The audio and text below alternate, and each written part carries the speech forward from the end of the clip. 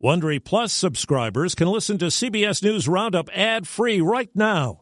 Join Wondery Plus in the Wondery app or on Apple Podcasts. This spring, if you'd rather spend time enjoying your lawn instead of trying to keep it alive, there's good news. True Green is the easiest and most affordable way to get a beautiful lawn. All you have to do is water and mow, and they'll do the rest. Weed control, fertilization, aeration, and even some things you might not even think of. They'll do all of it, while you can do literally anything else. With True Green, you can have your lawn looking as good as a putting green. That's not hyperbole. True Green is the official lawn care treatment provider of the PGA Tour. True Green offers a satisfaction guarantee, and they have a verified best price promise, which guarantees you the lowest price with no compromise on quality. You do you. Let True Green do your lawn care. Visit TrueGreen.com to get the best lawn at the best price with the best people guaranteed.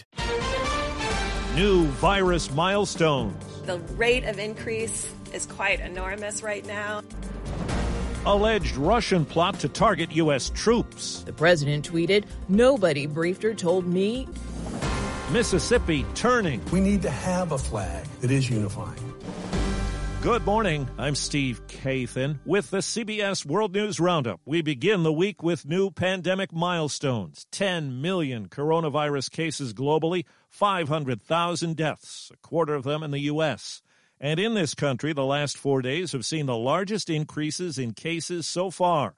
At least 13 states have halted reopening plans. Our coverage begins in Texas with CBS's Janet Shamlian. To stop the surge, restaurants across the state can only be at 50% capacity starting today. Texas Governor Greg Abbott now saying he regrets opening so early. We need to understand that COVID-19 has taken a very swift and very dangerous turn. A dire warning after new coronavirus cases hit almost 6,000 in one day.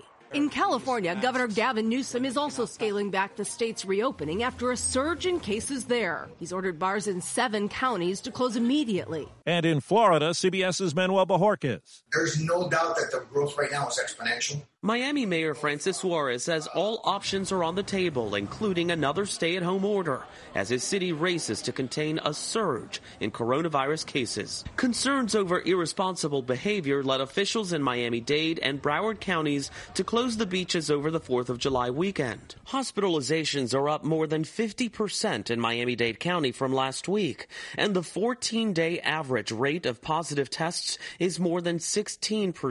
Statewide, the rate of positivity is roughly 12% and climbing. Vice President Pence was a masked man when he visited Texas yesterday. He took it off to deliver a message. Wear a mask wherever it's indicated. President Trump has shunned masks, and mixed messaging from the White House about them has left state officials to chart their own course. In Arkansas, Republican Governor Asa Hutchinson is against state action. He was on ABC's This Week. We're not going to pass a mandate that is unenforceable. A 60 Minutes investigation finds the Trump administration allowed the market to be flooded with faulty virus tests, even after being warned about the problem. Robert Castaneda spent $500,000 buying COVID tests for his 2 Laredo, Texas clinics. There was a minimum buy, and that minimum buy was 20,000 kits. But when Laredo's health director Hector Gonzalez tested the kits, he kept getting different results. We said, did we do this right? And went back through our steps, and we were confident that we did things correctly. That's when he learned. But FDA had never checked them. The Trump administration continued to push the tests even after EU countries and the WHO itself issued warnings that they're unreliable.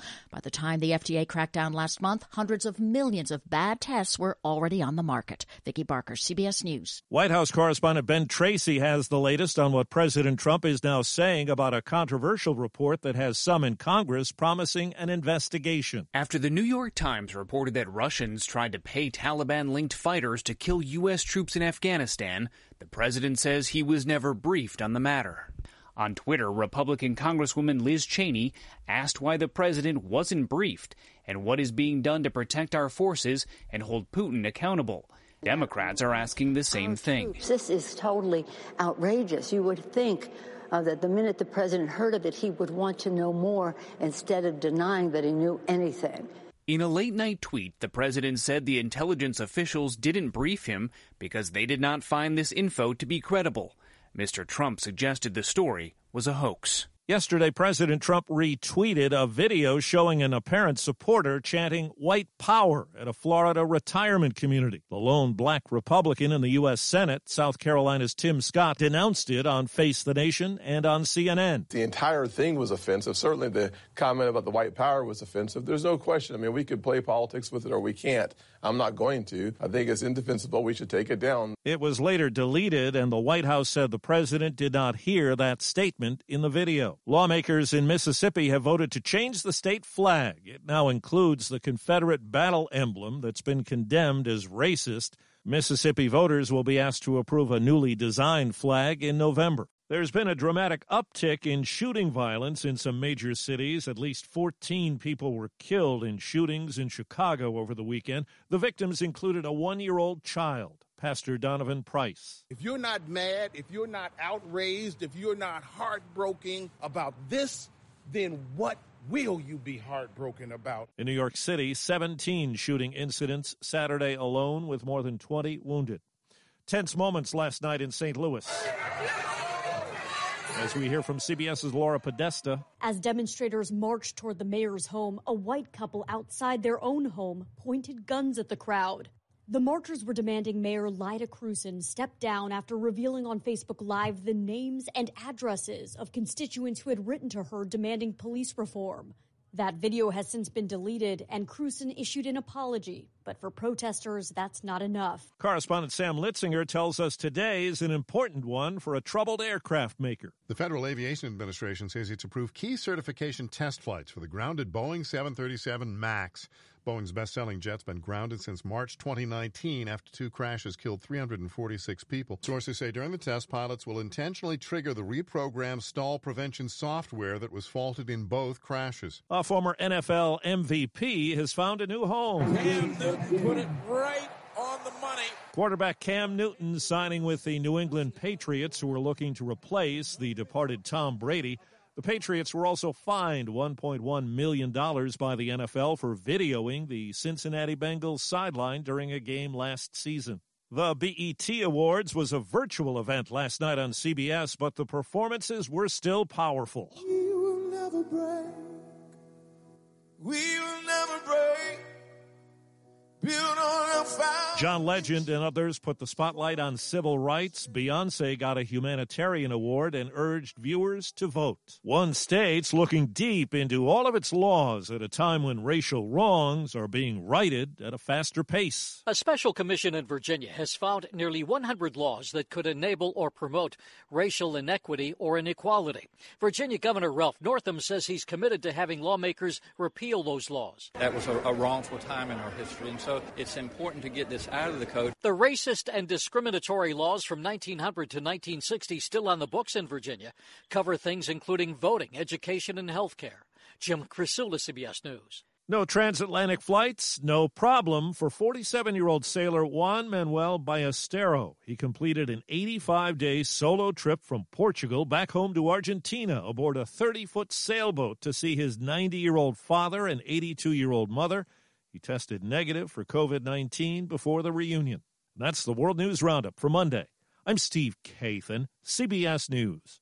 If you like CBS News Roundup, you can listen early and ad-free right now by joining Wondery Plus in the Wondery app or on Apple Podcasts. Prime members can listen ad-free on Amazon Music. Before you go, tell us about yourself by filling out a short survey at Wondery.com/survey.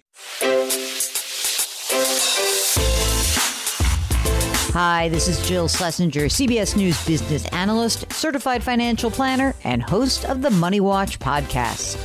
This is the show where your money is not scary and it's not boring. It is a show that's all about you.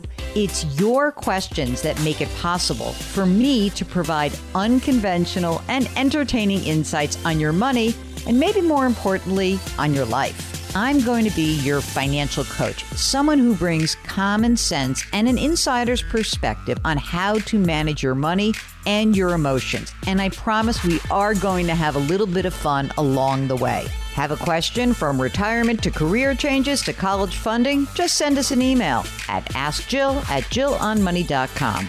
Follow Money Watch wherever you get your podcasts. You can listen ad-free on the Amazon Music or Wondery app. Get one of the most successful broadcasts in television history on your schedule with the 60 Minutes Podcast. Hard-hitting investigative reports, news, and culture maker interviews, and in-depth profiles are waiting for you in every episode. Listen to 60 Minutes ad-free on Wondery Plus.